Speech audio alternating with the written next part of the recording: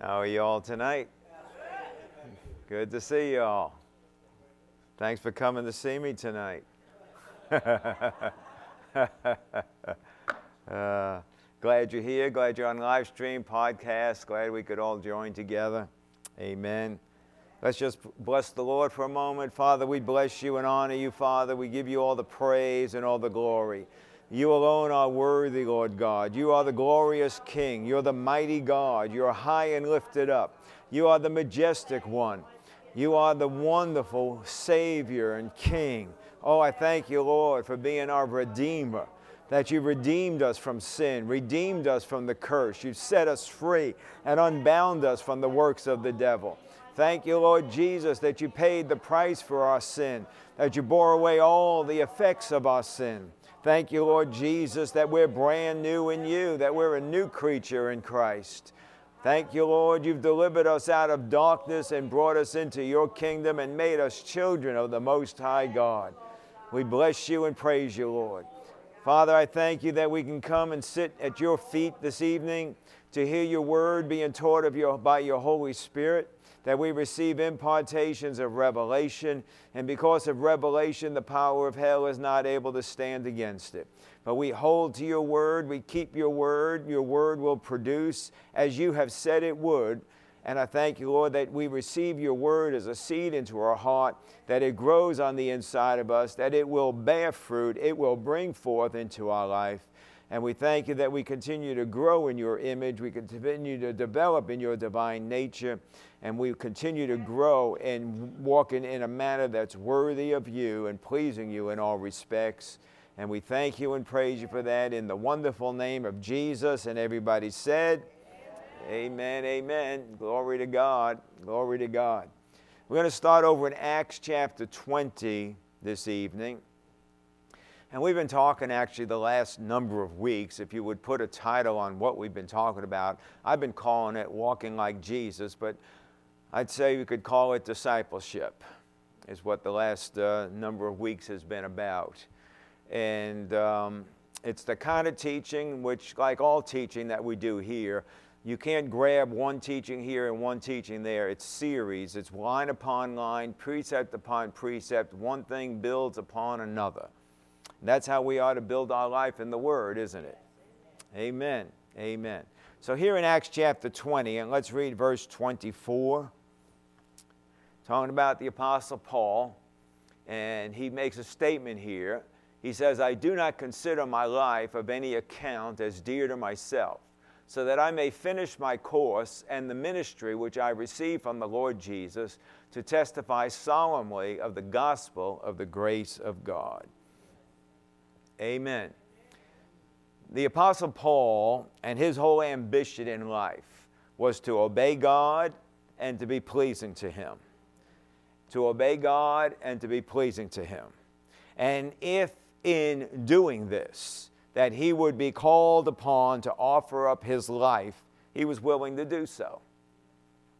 Amen. But you know, he didn't have to. He didn't have to. Not until he chose to. Amen. But he says here, I do not consider my life. And the word life in the Greek there is actually the word suke, which means soul. I do not consider my soul. And what is the soul? The mind, the emotions, and the will. I do not consider my soul. It is not about what I think. It's not about how I feel. It's not about what I want to do. I want to walk in His will. I want to be pleasing to Him and obey God. And he says, I do not consider my life of any account as dear to myself. And the word dear in the Greek word timios, and it means I don't consider it as valuable, costly, honored, or to esteem it. I do not count my mind, my emotions, my will as something that is important to be honored. It is of no importance to me. What's important to me is fulfilling the will of God. It's not about what he thought. It's not about how he felt. It's not about what he wanted to do. He did not esteem his soul, his emotions, his self-will over God's word, or the leading of the Holy Spirit. Hallelujah. Now, by the end of this night's teaching, I think you might get excited about that. Let's go to Ephesians chapter 1. Because I know you hear that kind of stuff and it's like, oh dear God, what is God going to require of me? I don't know, what did you require of Him? It's amazing how much we require of God. Okay. Ephesians 1:18. Again, the Apostle Paul says, I pray that the eyes of your heart being enlightened, that you will know what is the hope of His calling and what are the riches of the glory of His inheritance in the saints. That you would know the hope of His calling. Now, the word hope is always a future thing. We hope for something to happen, to take place, to come about. So hope is always a future state. The Word of God is calling us from where we are to where the Word of God is designed for us to be. You know, the Word of God doesn't want to bring you to where you want to go. The Word of God wants to bring you where the Word of God's designed you to go, which, in case you don't know it, is a whole lot better than what you think and where you ought to go. You know, it's like there's that a frame out in the foyer, and it's a picture of Abraham Lincoln, and it says, a good leader takes people where they want to go, but a great leader takes them where they ought to go. God's a great leader. He takes you where you ought to go, not where you want to go. Amen. Because every single one of us, before we got saved, we all wanted to go to hell, and who gave a rip? Well, I don't think that was a good choice. And God could have let you go if you wanted to. But He wants to lead you where you ought to go. The Word of God's calling us from where we are to where the Word has designed for us to be. Every word in the Word of God, every word is calling us to a greater future.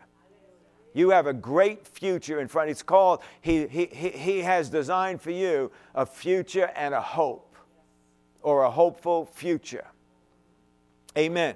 Is calling you to a greater place than where you're at right now. I don't really care how content, happy, and really satisfied you are with what you've got, which if you are, I don't know why, but you may be. But yet there's greater things right in front of you. And the Word of God's calling you to it. There are callings in our life. There's callings in ministry. There's callings in our health, callings in our finances, callings in walking in peace, to be delivered from fear, calling to be free from anxiety, calling us to holiness, to sanctification, calling us to better marriages and better families.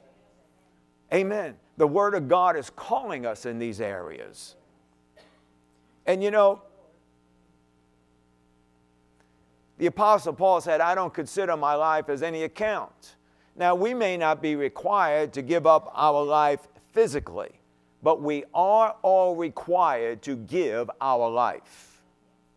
Not a piece of it, not a part of it, and not a little 5-minute segment out of the day. You are required by God and under the blood of Jesus to give your life. All of it. Hold on.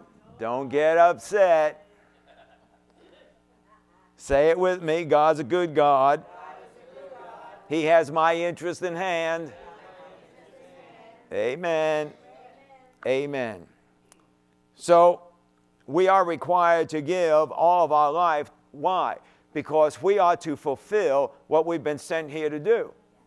You know, you didn't just pop out because mom and dad had a little good time together. There was purpose. Now, your body didn't come from God. It came from your parents. But you came from God. God put you into that body for a particular purpose. You're on this earth at this time for a particular purpose. Isn't that right? Well, how am I going to figure out what my purpose is? Well, my suggestion is you start with the Word of God. You start getting the Word of God in your heart. Amen. You know, when I first got saved, one of the first things I found out about was God is good. God is good, and I need self-control. That was the two big things that I found out about. I needed self-control. Well, that's something about my life. And when I saw that in the Word, I was like, oh, yeah, I need self-control. Then I learned some things about healing. And you know what? When I started to understand some things about healing, you know what happened? My health got attacked. What a surprise. What a surprise. It's amazing how people say, but I believe in healing. I don't know why I got attacked. That's why you got attacked. You have forgotten about the parable of the sower. He comes to steal the word. You just said you believe something, and here comes the attack, and the devil wants to see if you really believe what you just said, or you're just yakety yak.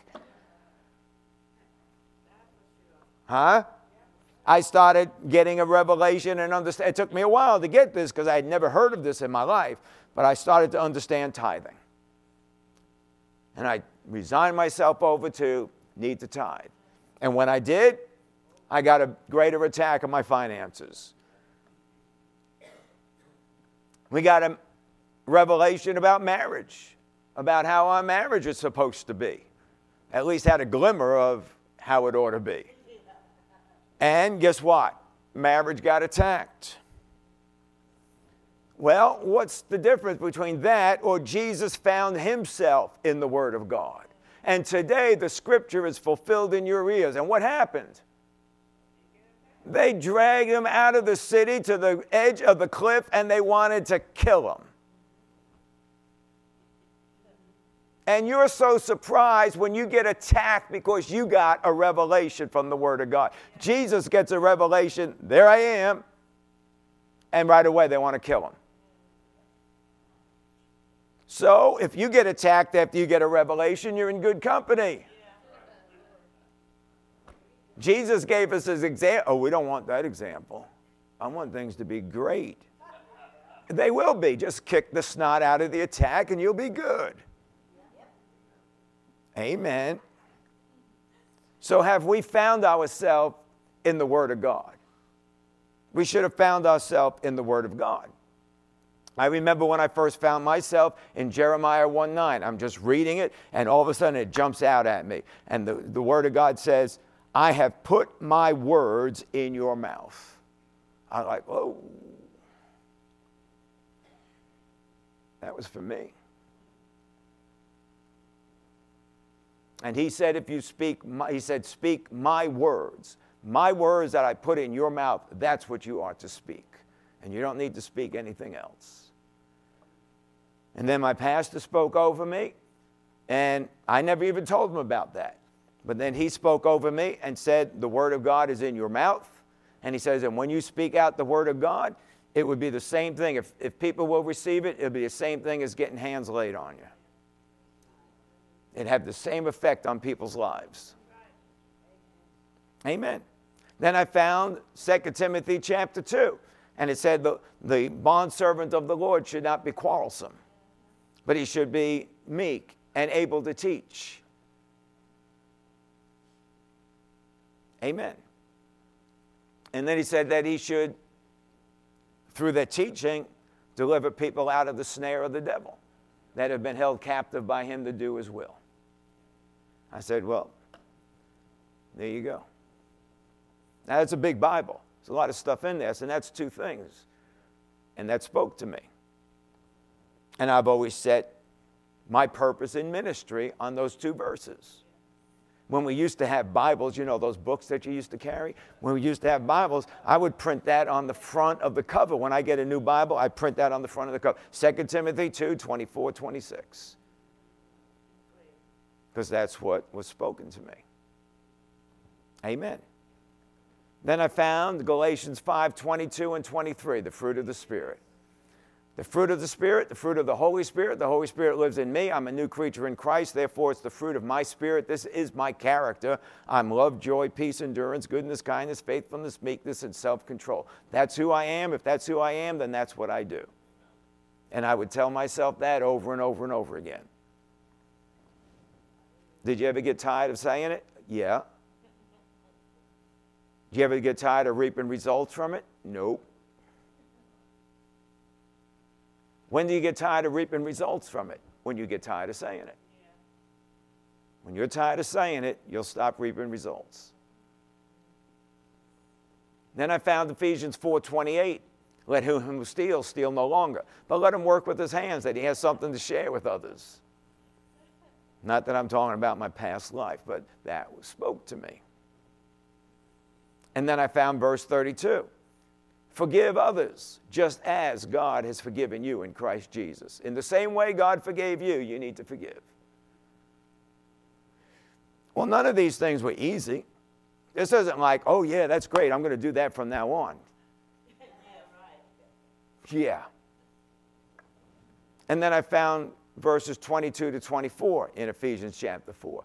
And put off the old man and be renewed in the spirit of your mind and put on the new man who recreated in Christ in holiness of the truth. You know, well, those things spoke to me.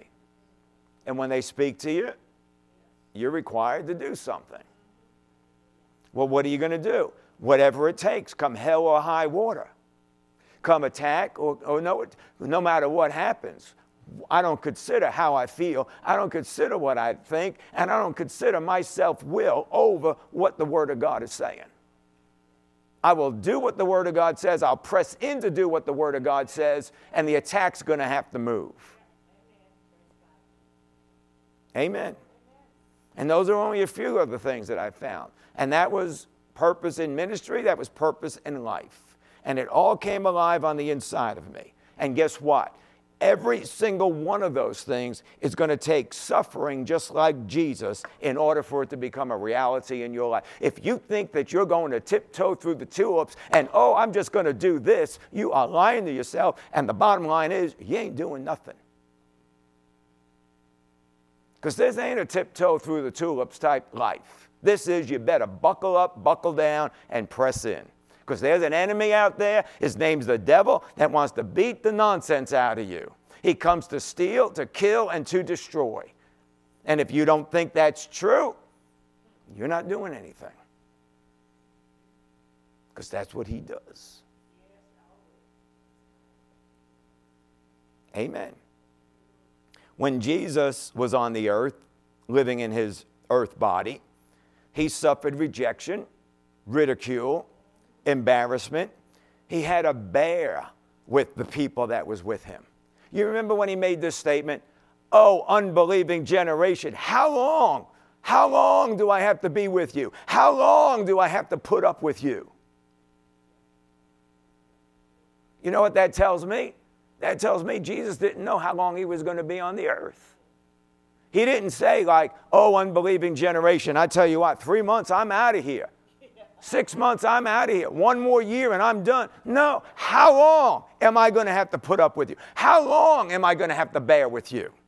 Jesus didn't know. He didn't know until it was time. He didn't know until he was headed to Jerusalem. And he stopped, I think, at Samaria, and the Samaritans wanted him to stay there. But his face was set like a flint to go to Jerusalem because he knew his time had come. Before that, no. He knew where he was going. He knew where he was headed. But when was the time? I don't know. How long do I have to put up with you? See, he had to suffer endurance.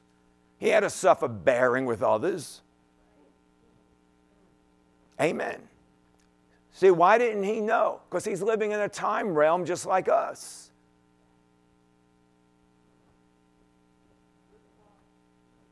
It's about giving of our life, giving of our soul, giving of our thoughts, of our emotions and our self-will for one reason and one reason only, to fulfill the purposes of the Word of God. That Word is written to you, and it needs to come alive on the inside of you, because that Word alive in you sets your goals, sets your purpose, sets your path. And the biggest problem in the body of Christ is no purpose, no path, no vision. Because the Word don't come alive in people. Amen. And we have to suffer the flesh, don't we? You know, have you ever tried to you felt like I just have to get my own way? Or maybe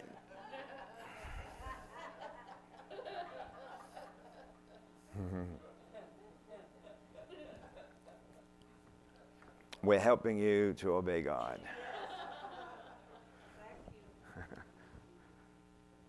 Have you ever tried to one-up somebody? You know the Bible that says when one person is honored, we all get honored.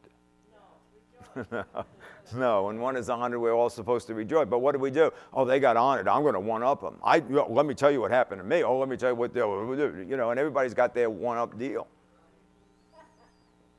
Or you're in a confrontation of some sort and you got to have the last word. Or there's a group of people around and you want to be in the spotlight. Now, every single one of those things, and I'm sure that sometime we probably have all dealt with something, but they're all the little, insignificant, unimportant things that the flesh considers to be of major concern and great importance. But yet we, who are the disciples, the learned ones, we don't consider the reasonings of our soul. We don't take it into account or walk after that manner. Flesh considers that to be weakness. Flesh considers that to be weakness. But yet it's a strength of character. It's a strength of character that the flesh will never know. But yet the flesh wants it. And therefore the flesh can only walk in a pseudo-strength and not real strength. It's make-believe strength. It's not real. Because all flesh facing a demon will collapse. And I don't mean a tangible demon. I'm talking about a demonic attack. The flesh will collapse. I don't care what Hollywood tells you. Hollywood has the hero standing up to the demons. That ain't going to happen. Yeah. You're done. Are you with me? So the flesh can only walk in a pseudo-strength because it's unrestored, it's unrenewed. But the real strength of character comes out of walking in the things of God. And you've got to give your life to those things. Jeremiah chapter 17. Verses 5 through 8. Jeremiah 17, verse 5 through 8. Thus says the Lord, cursed is the man who trusts in mankind and makes flesh his strength, and whose heart turns away from the Lord. For he will be like a bush in the desert, and will not see when prosperity comes, but will live in stony waste in the wilderness, a land of salt without inhabitant. But blessed is the man who trusts in the Lord and whose trust is the Lord. For he will be like a tree planted by the water that extends its roots by a stream and will not fear when the heat comes. But its leaves will be green, and it will not be anxious in a year of drought, nor cease to yield fruit. Hallelujah. So he says in verse 5 and 6, he says, cursed is the man who trusts in mankind and makes flesh his strength. But notice verse 6. It says that he will not see when prosperity comes. It doesn't say prosperity won't come to him. It says he won't even see it. Won't see it, won't recognize it. You know why? Because this person will always live in the not enough. Always not enough. So the key to all of these verses here, whether it's the flesh or whether it's God, the key is the word trust. And the word trust means to be confident, to feel safe and secure, and to have reliance. So if we trust in the flesh, then we're confident in the flesh, we feel safe and secure, operating by the flesh, and we have total reliance on the flesh. And that brings a curse. And the word cursed in the Hebrew means to be bound, to hem in with obstacles, to render powerless, to resist. In other words, the attack's come and you can't do anything about it. You're powerless. So the most important thing here is, where do we set our trust? Now, it says that verse 5, I think it is. Whose heart turns away from the Lord. Okay, now, how many times do you hear this? Oh, yeah, but I still love Jesus. That's not at all what he's talking about. He's talking about any specific situation that you may be involved in, and in that situation, you've turned from the Lord to trust in the flesh. And in that situation like that, your trust now is in the flesh, and it's not trusting in God, because you can't serve two masters. Right? We are to make the Lord our active trust. This is not like, oh, I trust God. Oh, yeah, I trust God. No, I'm talking about making him your active trust in every situation. Acknowledge the Lord in all your ways. Active trust in every situation. How do you do that? By declaring the truth of the Word of God in your situation. By following the Holy Spirit in your situation. The seasons may change, but this disciple will not. And that's why it says in verse 8 that it says that his leaf will not wither. It says that he will not be anxious in the year of drought. He'll not cease to yield fruit, and his leaves will always be green. Why? Because no matter what goes on, no matter what the season is, this disciple will remain exactly the same. He'll be solid, he'll be strong, he'll be full of life, he'll be speaking words of spirit and life no matter what's going on around him. Amen. Because he found the secret, that no matter what goes on, whether I abound or whether I am abased, I am set on Jesus. And that means I'm set on his word. I'm set on his Holy Spirit. And no matter what goes on, whether it's good, whether it's bad, whether it's up, whether it's down, I'm declaring what the Word of God says. Amen. Romans chapter 8, verse 16 and 17. Romans chapter 8, verse 16 and 17. The Spirit himself testifies with our spirit that we are children of God, and if children, heirs also, heirs of God, and fellow heirs with Christ, if indeed we suffer with him, so that we may also be glorified with him. You know, a lot of people think that a prosperous life is one in which you never suffer. But yet, it is a fact that our suffering in the present time is a condition of our future glorification. Paul even said that in the book of Corinthians chapter 4. He said, the momentary light affliction is producing for me an eternal weight of glory. You know, the suffering that we go through here is like, you know how it is, you know. And yet, God calls it momentary. Your life is but a vapor. Here today, gone tomorrow. How long do you think your suffering is going to last? I don't know how long you want to live in it.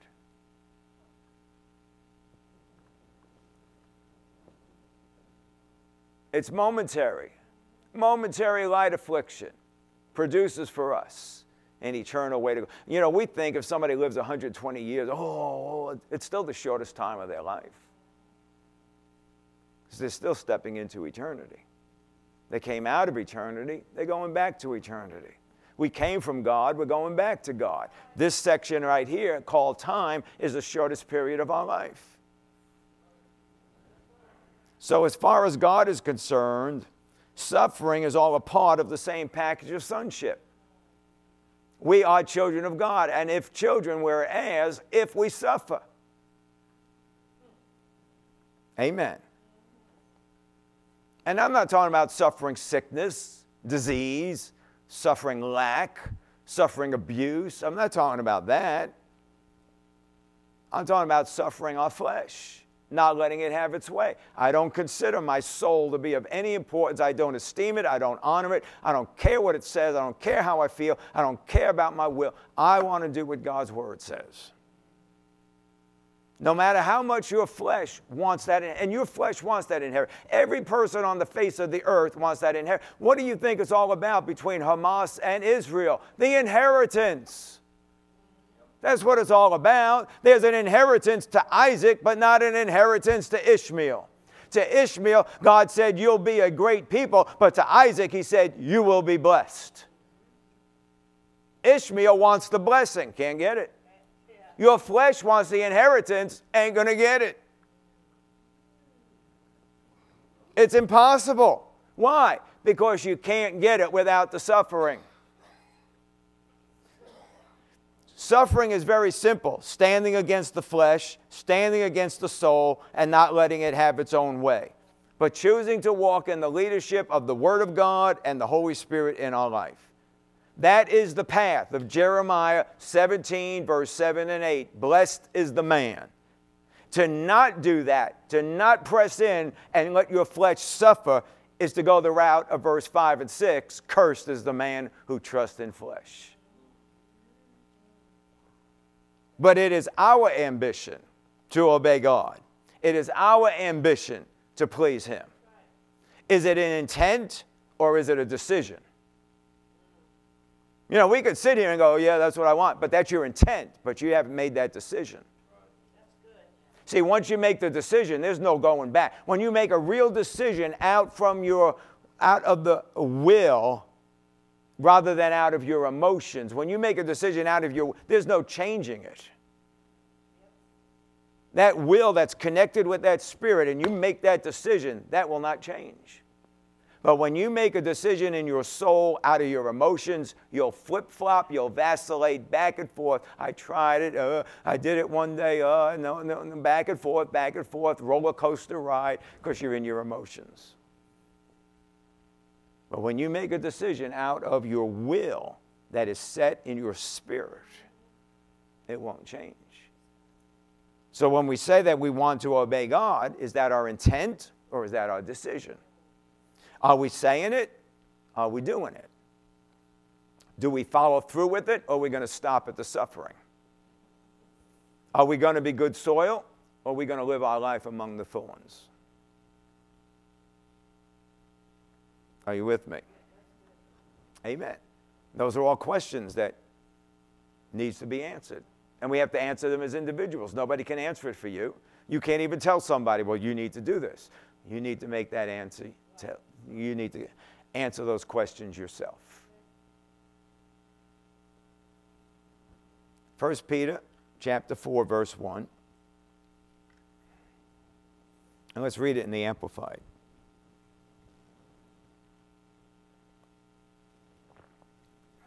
First Peter 4:1. So, since Christ suffered in the flesh for us, for you, arm yourselves with the same thought and purpose, patiently to suffer rather than fail to please God. For whoever has suffered in the flesh, having the mind of Christ, is done with intentional sin, has stopped pleasing himself and the world, and pleases God. So whoever suffered in the flesh, having the mind of Christ. See, suffering in the flesh means to go the direction of the Word of God, say what God says, do what God says, take on that renewed mind and suffer the flesh and put it down, because you know that what it thinks, what it feels, and what it wants is not right. And I will not put my trust, confidence, and reliance in the flesh. So I will suffer my flesh, and by doing so, I'm taking on the mind of Christ. And as I do in each situation, every situation, this is not a one-time deal. Okay, I've got the mind of Christ the rest of my life. No. That would be nice.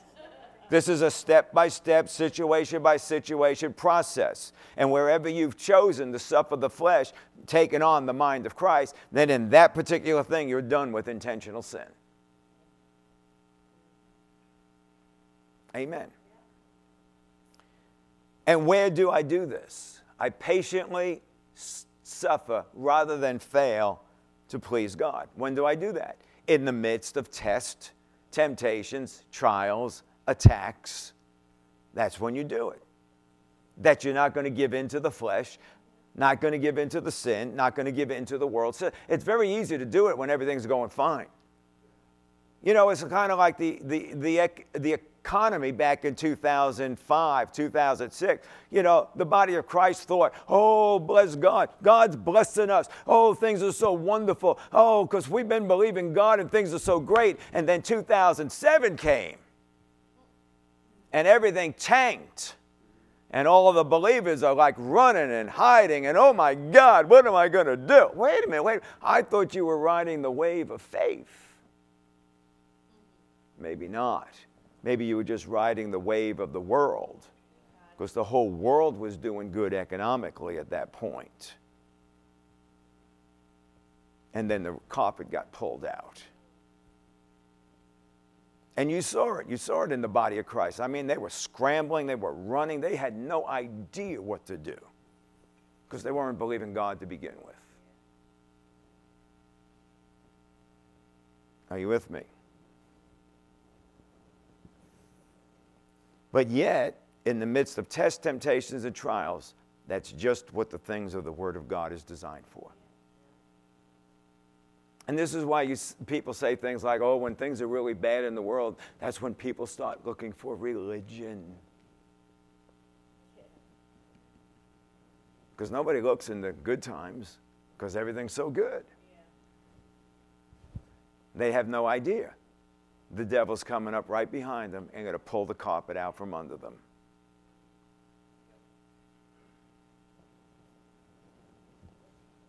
We are not to let anything master us, like it tells us in Romans 6. Don't let anything master you.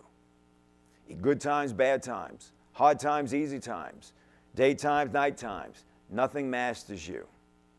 You have to live and walk by the Word of God at all times.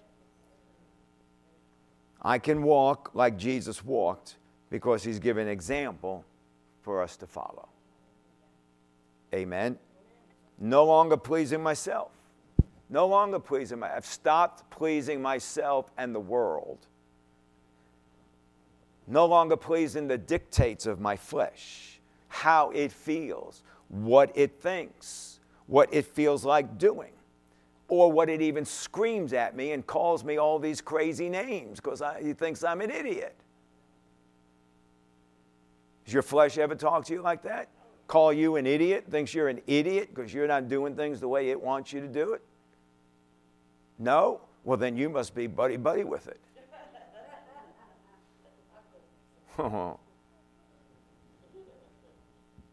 No, we are to take on the thoughts of the Word of God and get it in our heart.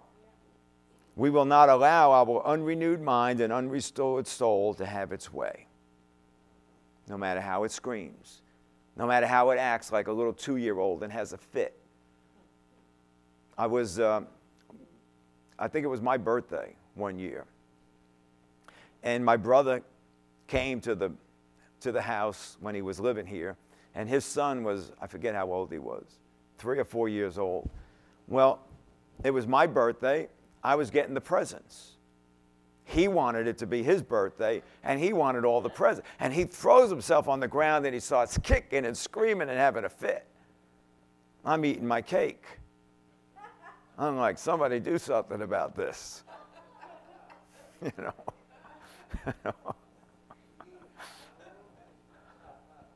But that's how our flesh acts. It starts yelling and screaming and having a fit. We refuse to allow it to have its way. You just continue on eating your cake. That's right, I did. We do not look to please ourselves, but we look to please God and Him alone. You know, I mean, when we first got married, we're over in Guam, and things were really rough over there because everything was so expensive, so you had to share homes with other people. So we had this one guy we shared a home with him, and he was kind of a burned out junkie, you know. We were all junkies, but he was a burned out one. No.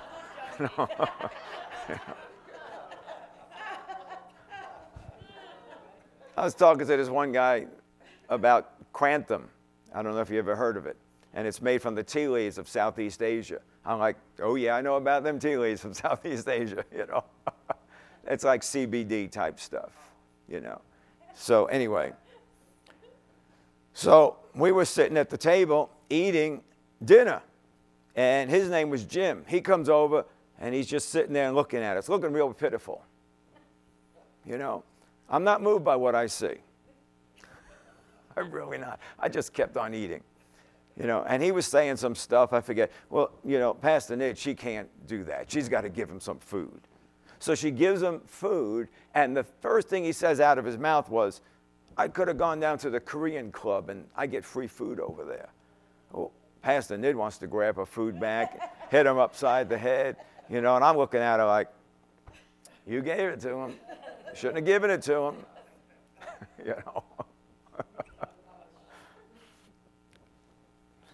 Amen. So having fits and things like that just doesn't move me. I don't care. And Pastor Nid will tell you when we first got married, she cried all the time.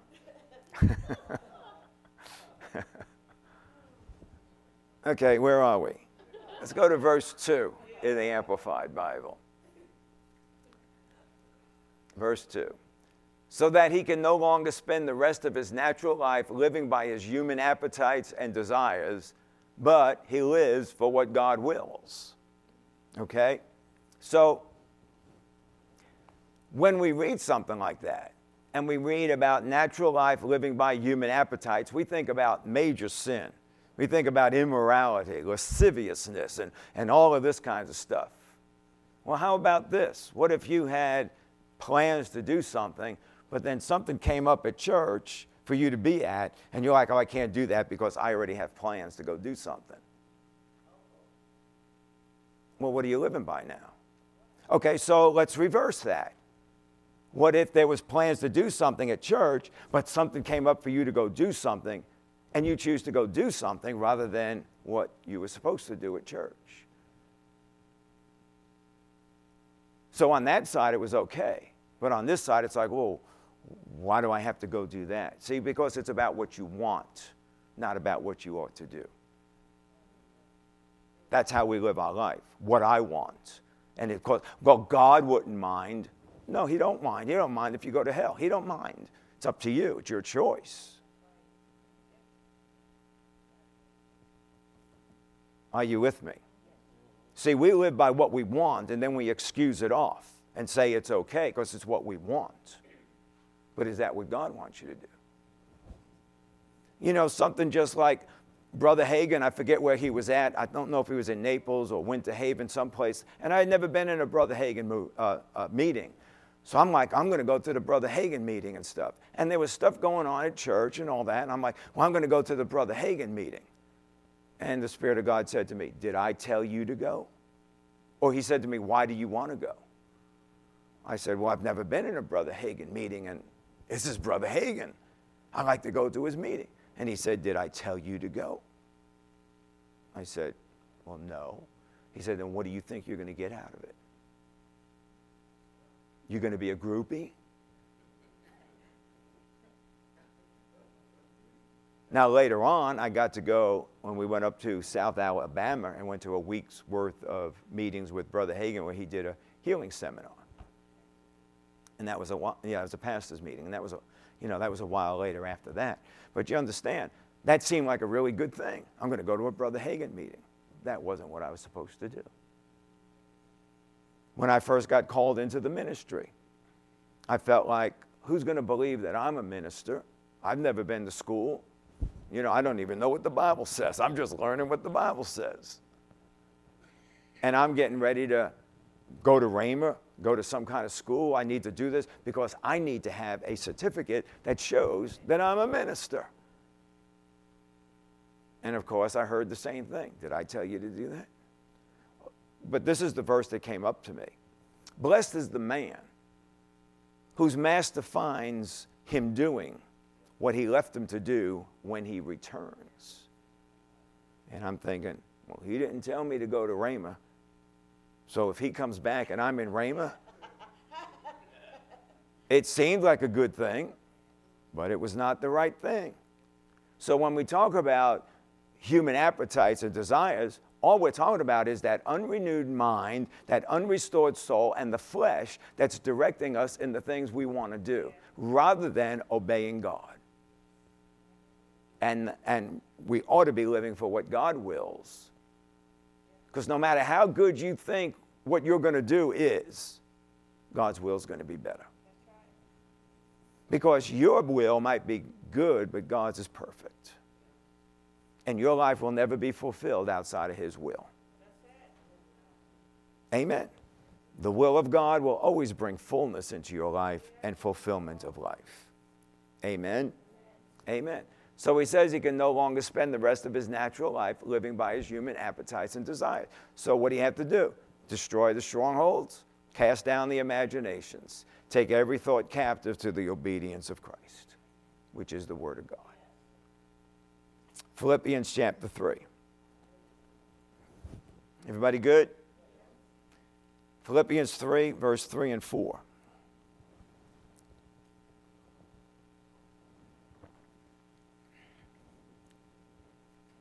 It says, "For we are the true circumcision, who worship in the Spirit of God and glory in Christ Jesus, and put no confidence in the flesh.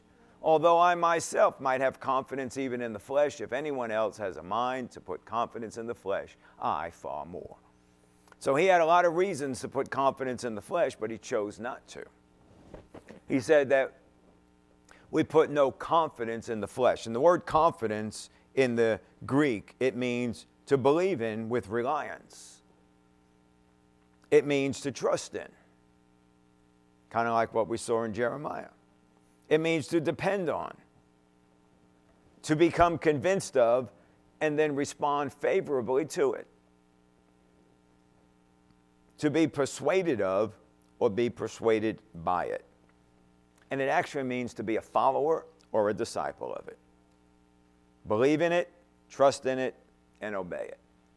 But he said, put no confidence in it. Put no reliance, no trust. Don't believe in it. Don't depend on it. Don't be convinced by it. Don't respond favorably to it. Don't be persuaded of it or be persuaded by it. Don't be a follower of it. Don't obey it. Why? Because according to Jeremiah, it will bring a curse. It will hem you in on all sides with obstacles, and you will be unable to resist it. Amen. In other words, the enemy will come to attack, and you can't do anything about it. See, you can't defeat the enemy using his manner of life. You can't turn from God in any situation and think you're going to be blessed. Well, I'm still a child of God. Yes, you are. But you're not going to be blessed. Not in that situation. You can't serve two masters. But we're not going to be a Jeremiah 17, 5 and 6 person. We're going to be a verse 7 and 8 person. Amen. Even though it's going to cause suffering to the flesh. Flesh needs to be suffered. How old are you? Don't tell me. But how old are you, and how much suffering has your flesh caused you in life? It's your turn now to put the suffering back on it and live in the victory you're supposed to live in. Amen. Hebrews chapter 5, verse 8.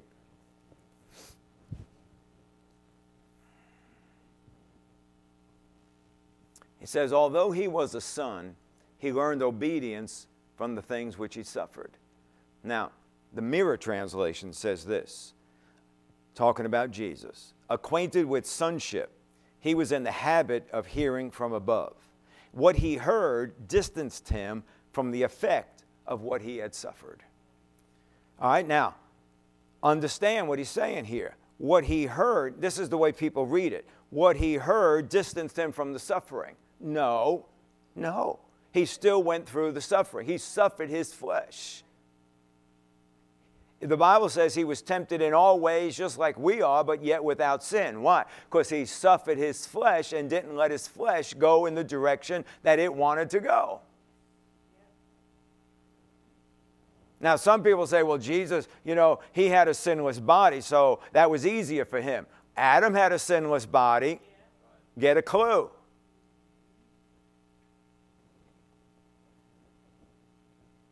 It didn't distance him from what he suffered or from the suffering. It distanced him from the effect of what he suffered. Jesus suffered rejection in Nazareth. They wanted to kill him. Isn't that right?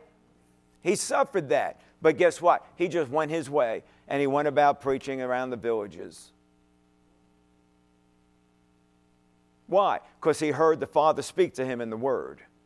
And what he heard distanced him from what he suffered.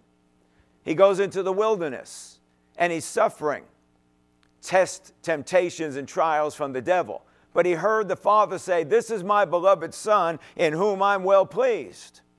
And that distanced him from the effects of what he suffered. Jesus said, "Let's go over to the other side," because that's what the Father said. And he suffered in the hurricane winds when going to the other side. But what he heard, go over to the other side, distanced him from the effects of it. That's why he's sleeping in the boat. He still went through it. He suffered tests. He suffered temptations. He suffered trials from the religious people, from the lawyers, from the scribes, from the Pharisees, all coming against him all the time. Even his own disciples he had enough trouble with. How long am I going to be with you, O unbelieving generation? How long do I have to put up with you? I'm sure he could have told them some choice words at that point. He suffered his flesh. Jesus knew what his Father said. Jesus heard it, Jesus obeyed it, and it caused him to go through the experience of suffering, but totally untouched by it.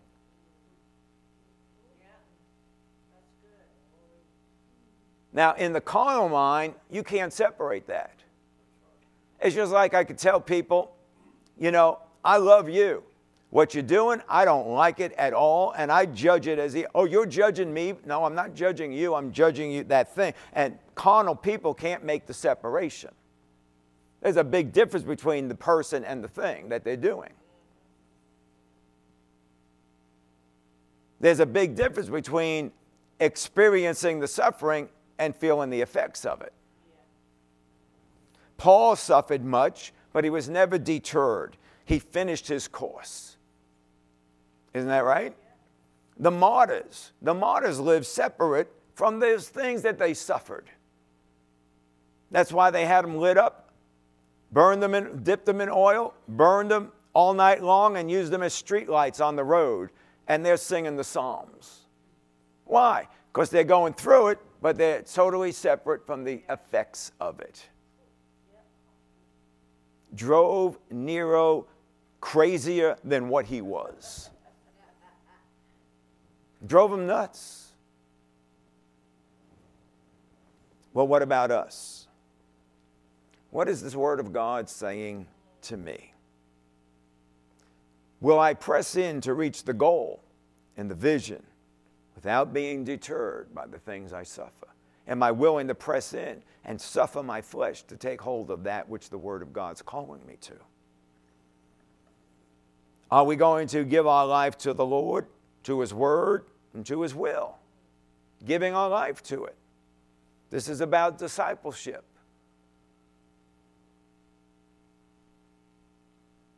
This is what discipleship is about. And discipleship is the doorway to revelation and understanding from the Word of God by the Holy Spirit. Disciples step in to revelation and understanding. Amen. Mark chapter 10, verse 29 and 30.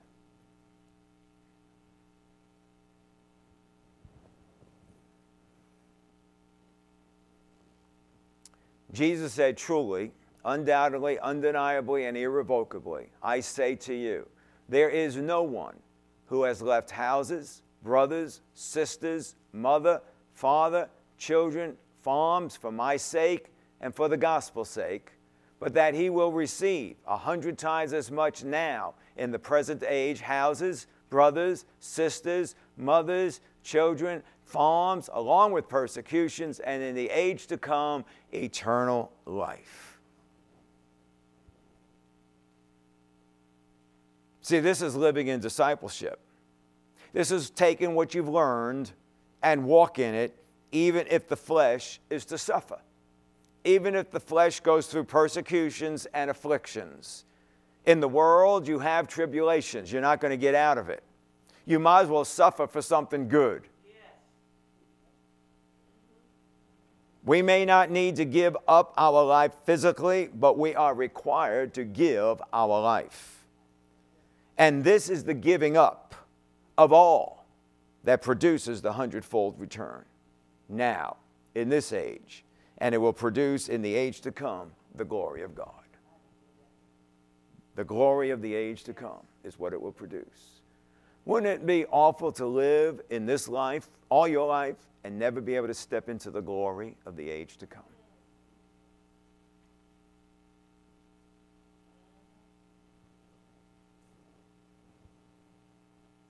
Everything we talked about tonight comes down to this. See, now you have to decide now. Because, we've all been about the hundredfold return, the hundredfold return. I'm believing for the hundredfold return. You can't believe for the hundredfold return. You got to live for it. It's the only way to it. You receive back 100 times as much now in the present age. Are you with me? This is the life of a disciple that produces the hundredfold return. And yet, it's the hardest of all things to do. Therefore, you'll never do it without the Word of God and without an active fellowship with the Holy Spirit. Without that, you'll never do it because flesh can't do it. And you have to make a decision now if you're going to trust in flesh or you're going to trust in the Lord. You'll have to make a decision at this point about the hundredfold return. Now that we see what it is this what I really want? Or am I going to say, maybe 5% is good? Yeah. I mean, you can. It's up to you. There's no animosity on the side of God if you were to say, I'll settle for 5%. He's fine with that. It's whatever you want. He's set it up, and you can choose what you want. And none of this is about giving up stuff. He said you will receive houses, brothers, sisters, mothers, children, farms. So it's not about giving up stuff. It's about giving up of our life, giving up of ourself, and becoming a disciple. Amen. The word that you heard today and the word that you've heard over the last 6 weeks about discipleship, it can produce great understanding and great revelation for a disciple. This 6-week series is what you can take, put into practice, and walk in great victory no matter what you deal with. I mean, great victory no matter what you deal with. Not victory 3 months down the road or 5 months. I'm talking about victory. You can walk in victory. This is walking like Jesus. Why? Because we learn from him. We learn from him who suffered his flesh. And we take his yoke and his burden, which is easy and light. This is becoming a disciple of the Lord in life. This is pressing in to the hundredfold return now. This is pressing into the glory of the age to come. This is the ultimate hope of his calling. This is the ultimate of what he's calling you to. And we'll have to make a decision of whether we're going to go for it or not. If you're going to go for it, you got to go with him. Can't go alone. It's going to take a daily diet, steady intake of the Word of God, and active fellowship with the Holy Spirit. Regular basis. It's his hope. This is why he's laid everything out. This is why he's left you on the earth. Not only to witness to other people and get people into the kingdom, but it's so that you can grow your life to be like Jesus. That you can walk like Jesus. Think about how many people Jesus affected in his life. And how much our life would affect others if we would be more like Jesus. It's the ultimate hope of his calling. Amen. Let's just bow our heads for a moment. Thank you, Father. Father, your anointing is here right now. Your anointing has moved in. I thank you for the anointing that's been here all night on the word, but now the anointing has shifted. And now your anointing is ready to move. You've spoken to us, but now you want to move in us. Pray in the Holy Ghost. Zebrese sheaton yarabaka. Rasaten yerebezi e de debe teriaraba. Roba kiava de gen yerebezi abadono bakia doro bakia soote. Jeveten genye leveki. Evre vezi ebedon yarabaka yabadoro baka yabade. Lese sheveten yelebezi ebedon yarabaka yabado. O makayabado jariana bakayabado shabaten yerebe. I mesia badan yarabakaya badoro bakaya badan yarabakaya batsia badele bazia bado. O ramakadian yarabakaya badan yarabakaya mazia badana bakaya bade.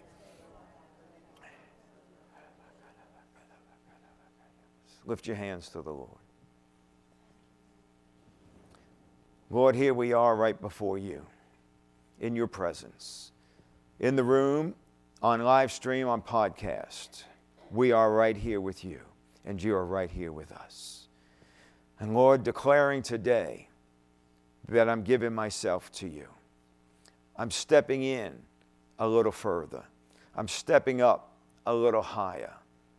I want to move in greater ways with you, knowing you.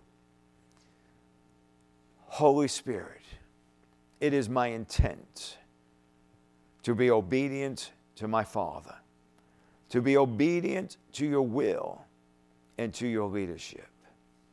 Work with me, Holy Spirit, will and to work in me so that that intent becomes a decision out of my will, set on my spirit, and it will be one that never changes. But that I'll move in that direction, which will cause me then to watch the things that I say, cause me to be careful of the steps that I take, cause me to look to you in all things, that I would have a reality of you living inside of me and wanting to direct, guide, and lead me in all things, not just major decisions, but every decision. Because unless I can hear you in the small things, I'll never hear you in the big things. So help me, Holy Spirit. I give myself to you this day. I thank you for your anointing that has just proven to me that the word is truth, that I can take hold of this. And Father, I know without any doubt that the 100-fold return is not just for me to have, but it's for me to use to advance your kingdom. Lord, I thank you. I thank you, Lord, for your empowerment. I thank you, Lord, for your dunamis power that gets released on the inside of me, that gives me the strength, that I can take courage, that I can rise up, that I can be the disciple that you want me to be. Not deterred by the suffering of my flesh, but just being even greatly encouraged further, knowing that when I stand on your word and I suffer my flesh, that victory is coming my way. Lord, I thank you for it. I bless you. I praise you and give you the glory. In Jesus' name. Amen. Amen. Amen. Glory to God. Glory to God. Glory to God. Thank you, Lord Jesus. We bless you, Lord God. We bless you, Holy One. Thank you, Lord, for your goodness, your grace. Thank you for your kindness, your compassion. Thank you, Lord. Thank you, Lord, for loving us. Thank you, Lord, for caring about us. Thank you, Lord God. Bless your name. Bless your name. Bless your name. Bless your name. Bless your name. Thank you, Jesus. Thank you, Jesus. Thank you, Jesus. Hallelujah. Hallelujah. Hallelujah. See, it doesn't take long being in the presence of God, making declarations out of our heart that changes things in our life. That we don't have to be the same as we were 1 hour ago. Hallelujah. Thank you, Jesus. Thank you, Lord Jesus. Bless you, Lord. Bless you, Lord. Bless you, Lord. Bless you, Lord. Bless you, Lord. Bless you, Lord. Thank you, thank you, thank you, thank you. Thank you, Lord. Thank you, Lord. Thank you, Lord. Father, we thank you for the word that you've declared to us tonight.